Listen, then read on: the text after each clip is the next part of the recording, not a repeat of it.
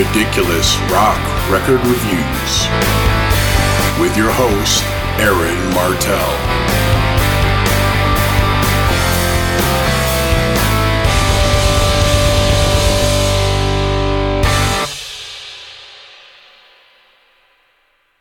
Hello there, I'm Aaron Martell, and welcome to Ridiculous Rock Record Reviews, a podcast where I talk about and review a rock album of my choice. Today I'm flying solo, no co-pilots, but if you're listening and you're interested in coming on the show to review an album with me, I'm always on the lookout for co-pilots to host the podcast with me. There are a few ways to get in touch with me, which I'll go over at the end of the show. So on this week's episode, I'm going to talk about Ratt's 1984 debut album, Out of the Cellar. It's very easy for me to remember when I first discovered Ratt. It was the song Round and Round from this very album. More specifically, it was watching the music video for Round and Round that got a ton of airplay on MTV, and you couldn't miss it if you tried. I liked the song right away, and very quickly Ratt rose to the top of the glam metal movement out of the Sunset Strip in Los Angeles that was taking over the music scene at the time. For a little while there, two bands were the most popular in hair metal, Ratt and Motley Crue, and there was a friendly rivalry between both the bands and their fans as to which one was better. For me, I was in the Motley camp, as I thought the personalities of the Crue's band members were far more interesting and wild. But I still liked Ratt's music, and I had to admit that musically speaking, Ratt were the better and more consistent band. In the end, Ratt's popularity flamed out quicker than Motley Crue's, but in their heyday, Ratt could stand toe-to-toe with the very best bands glam metal had to offer. At any rate, at some point in 84 or 85 I picked up the cassette of this album, and there you have it. So now I'll give you some basic facts about this record, brought to you by Wikipedia so you know you're getting gospel truth. Out of the Cellar is the debut studio album by American heavy metal band Ratt, released on March 27, 1984 on the Atlantic label. It was produced by Beau Hill and was recorded at Village Recorder and Sound City Studios, Los Angeles, California. It reached number 7 on the Billboard 200 chart and is certified triple platinum by the RIAA. Now I'll go over the band's lineup card. We've got Stephen Pearcy on lead vocals, Robin Crosby on lead guitar and backing vocals, Warren DeMartini on lead guitar and backing vocals, Juan Croucier on bass guitar and backing vocals, and Bobby Blotzer on drums and percussion. With that done, I'll now begin a track-by-track analysis of this album. The lead-off track is Wanted Man, written by Robin Crosby and Stephen Pearcy.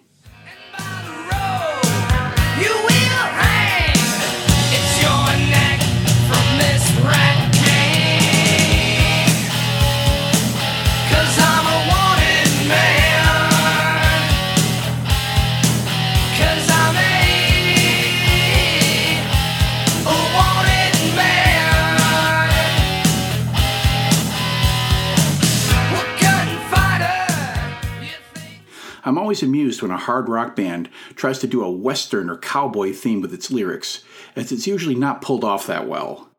The song is basically about a Wild West outlaw who will deal with anyone who crosses him in the harshest way possible. Stephen Pearcy has a good glam metal voice. It's on the higher side and raspy, though maybe occasionally whiny and not particularly dynamic, but he has enough personality to stand apart from the rest of the hair metal pack.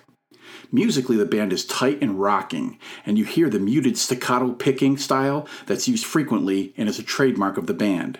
The two guitarists have distinct styles from each other that separates them, especially when they solo. In general, Robin Crosby plays more melodic runs, while Warren DeMartini brings the fast shredding. But they complement each other extremely well, and I dig the guitar tones. As an introduction to the band, this tune does a good job. It's got a good chorus, and the backing vocals are done by the whole band, which was an advantage for Ratt in a live setting. I also dig the clean guitars in the verses and the heavier sound in the choruses. I like this one a lot, though the production on this and the album in general is a little too slick and takes some of the heaviness out of the music. And the lyrics, along with the music video, inspiring the visual of Stephen Pearcy as a Western outlaw, just cracks me up. The next track is You're in Trouble, written by Robin Crosby, Stephen Pearcy, and Warren DeMartini.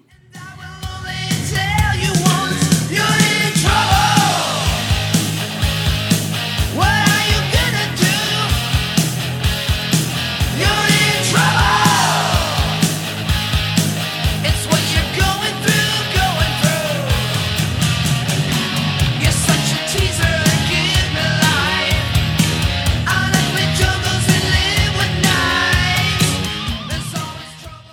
This fades in with echoed, human-voiced jungle sounds, and Juan Croucier comes in with a cool bass line, along with Bobby Blotzer's faux tribal beat. Though it sounds like there's some electronic drums in there, so I'm not a big fan of that. Fuck electronic drums in rock music. Stevens sings a tale of the urban jungle and all the dangers there, referencing knives and guns and trouble on the streets, though he doesn't specify what the trouble actually is. Guns N' Roses would use a similar theme a couple of years later with Welcome to the Jungle. This song has a shouted song title chorus, and the mid-tempo, low-down vibe of the music does command a sense of menace. The guitar solo is well done. This track won't set the world on fire, but it's a solid number 2 after Wanted Man. We move on to Round and Round, written by Robin Crosby, Stephen Pearcy, and Warren DeMartini.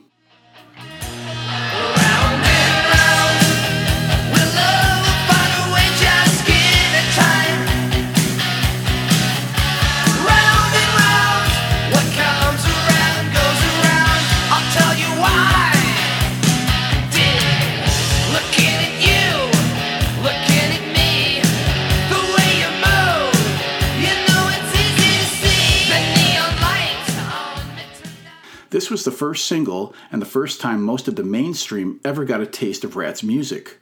Whoever decided to release this first made a good choice, as this song is catchy and hooky, but still rocks hard enough so that, in my opinion, this is a perfect example of what glam metal is. The main riff grabs me right off the bat, and I even dig the guitars in the verses.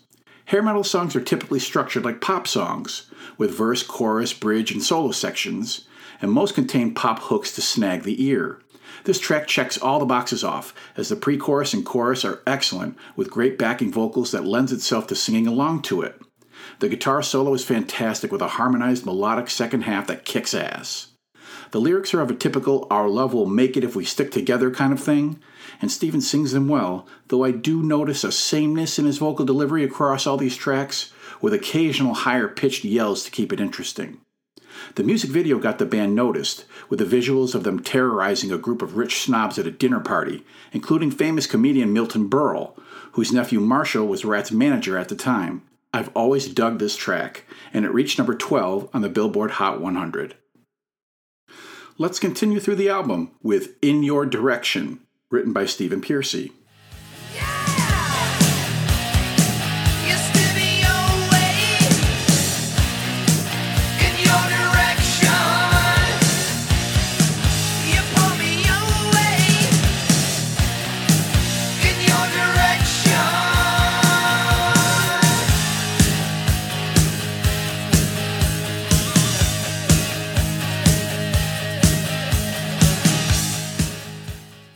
Another great glam metal tune. These guys were masters of the form right out of the gate. I love the riff, which you have to have in this type of music, and another catchy chorus make this song another winner. Lyrically, it's not too deep. The guy's girlfriend has broken up with him, and he can't get her out of his head. He feels a pull in her direction, and even if he tries to leave town, he can't shake it.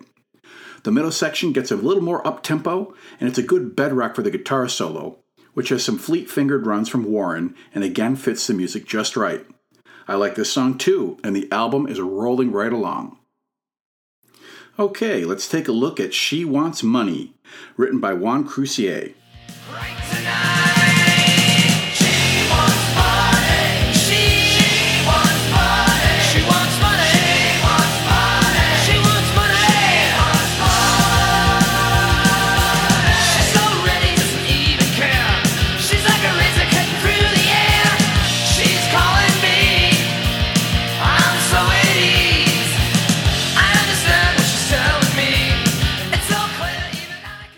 This track is faster paced right away and has a different vibe than the other songs so far, most likely because it has a different writer on it.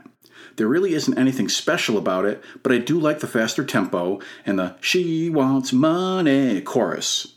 The lyrics have our boy Stephen picking up a girl and taking her home for a little fun, only to discover she's a prostitute.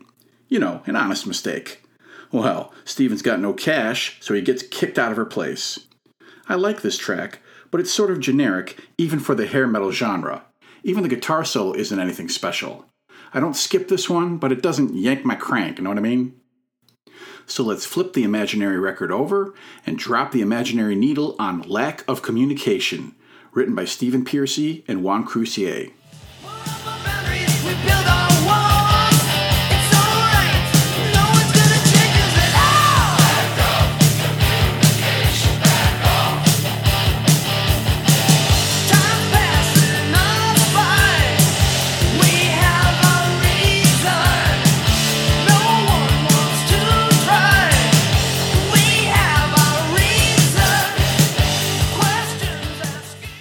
Lack of communication, back off. I fucking love that shit. This is my favorite track on the record, easily. Tough-ass riff, lots of muted staccato picking, vocal hooks aplenty, ace backing vocals, what's not to love? There's not even a real guitar solo on this sucker, and I still dig the shit out of it. There's a bridge section that gets repeated with a "we have our reason" hook that sinks right in too. The lyrics are about how a lack of communication can be destructive, whether between two people in a relationship or on a larger scale, the problems between nations of the world. Stephen throws in a lot of yelps and yells, and it just all comes together on this standout track. Continuing on, we get Back for More, written by Robin Crosby and Stephen Pearcy. You're back for more. You turn away. You're back for more.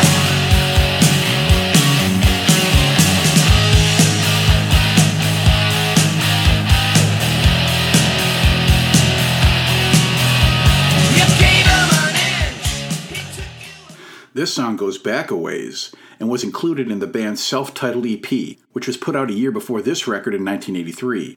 The basic riff is heavy on the muted staccato picking. Sounds like an Italian dinner by now. Hey, I want some muted staccato! Which is very noticeable as this track plods along like a tranquilized dinosaur. Stephen delivers a cocky vocal, in which he tells a young lady she'll be back with him even though she's tempted by and dabbles with spending time with a wealthier guy.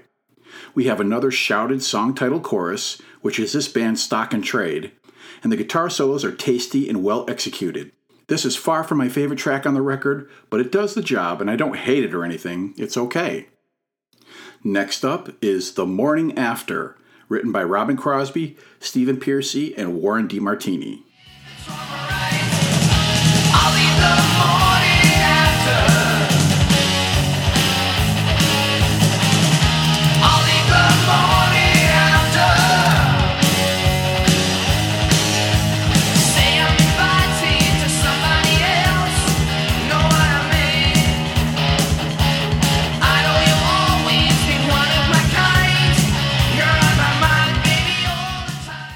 This one has a galloping rhythm that gives it a distinctive flavor. Who do they think they are, Iron Maiden? It leads to one of the harder rocking songs on the album, yet it still retains all the hooky hair metal goodness we've heard so far. The lyrics are pretty straightforward. The singer is looking to convince a girl to sleep with him, but don't worry, baby, he'll be gone in the morning, so don't worry about it. Let's just live in the moment. There's a blazing solo on this that turns into another harmonized melodic solo that happens to be my favorite on the whole record, as the guitars chug along and play off each other extremely well. Funny, even though this isn't brought up when Ratt's great songs are discussed, I've always fucking loved this one. It's an ass kicker. The penultimate track is I'm Insane, written by Robin Crosby. Well, I'm insane. Well, I'm insane. Well, I'm insane. Well, I'm insane. You don't go looking for trouble. Well, I'm all the trouble you need. You don't go looking for bad luck. You got it guaranteed, yeah. I can't see no colors. I can't play your game. Okay, I guess there had to be a clunker somewhere. This isn't necessarily bad, but it feels a bit by the numbers and intended to be filler material. Relatively generic riff with dumber than usual lyrics. I'm off my rocker, I fell out of my tree, you kidding me? Blech. This one is my least favorite track on the album, otherwise known on this podcast as Aaron Stinky Stinker. The boys gamely give it a go with its faster tempo and shredding solo, but they can't all be winners, can they? And that brings us to the final track on the album, Scene of the Crime, written by Robin Crosby and Juan Croucier. I think you've been caught at the scene of the crime.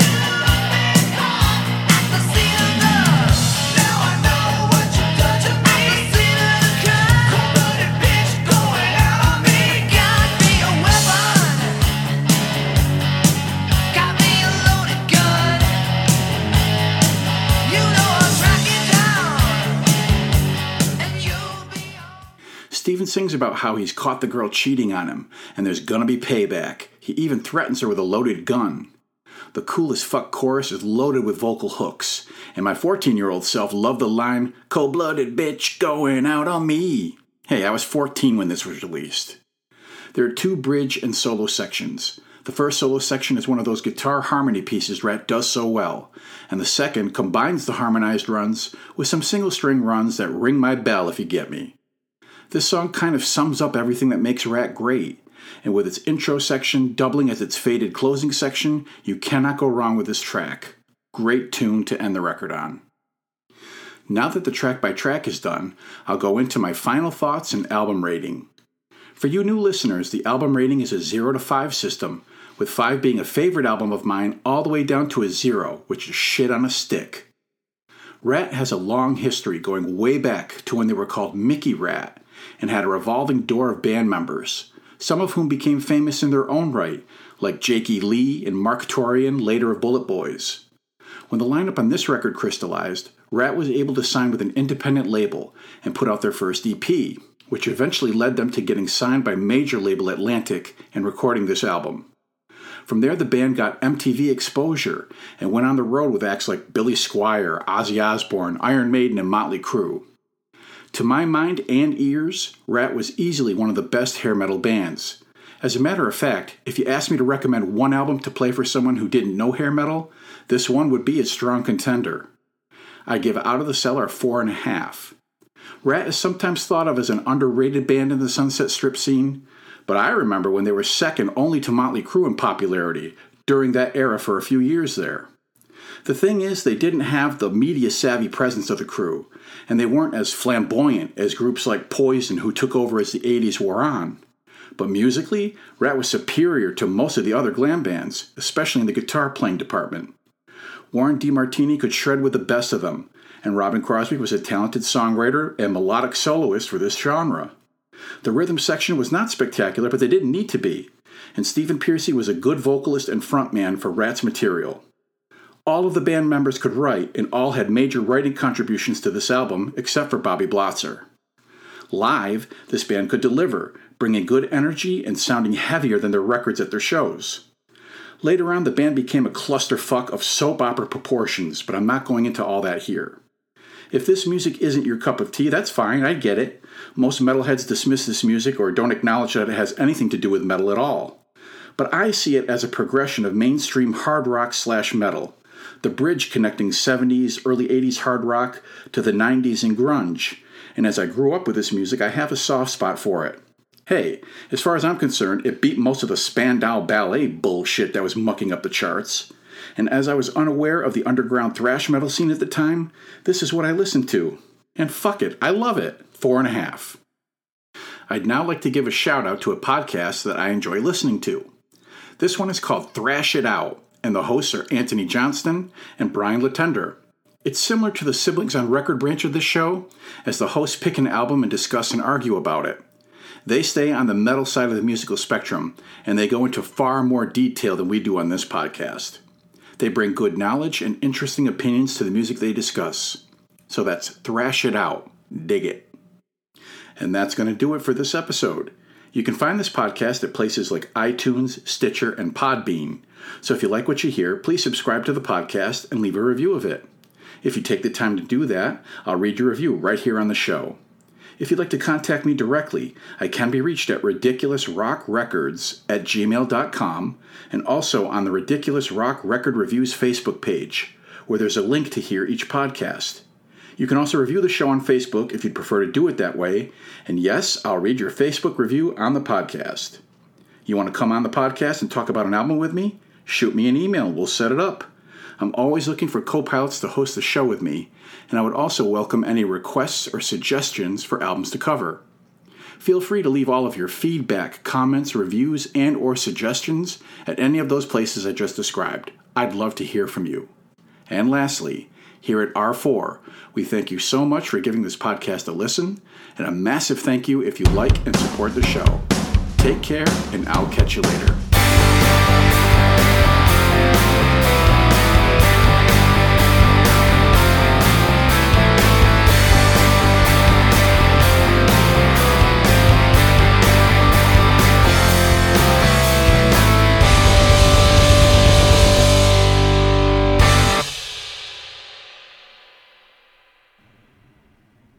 to be called Mickey Rat.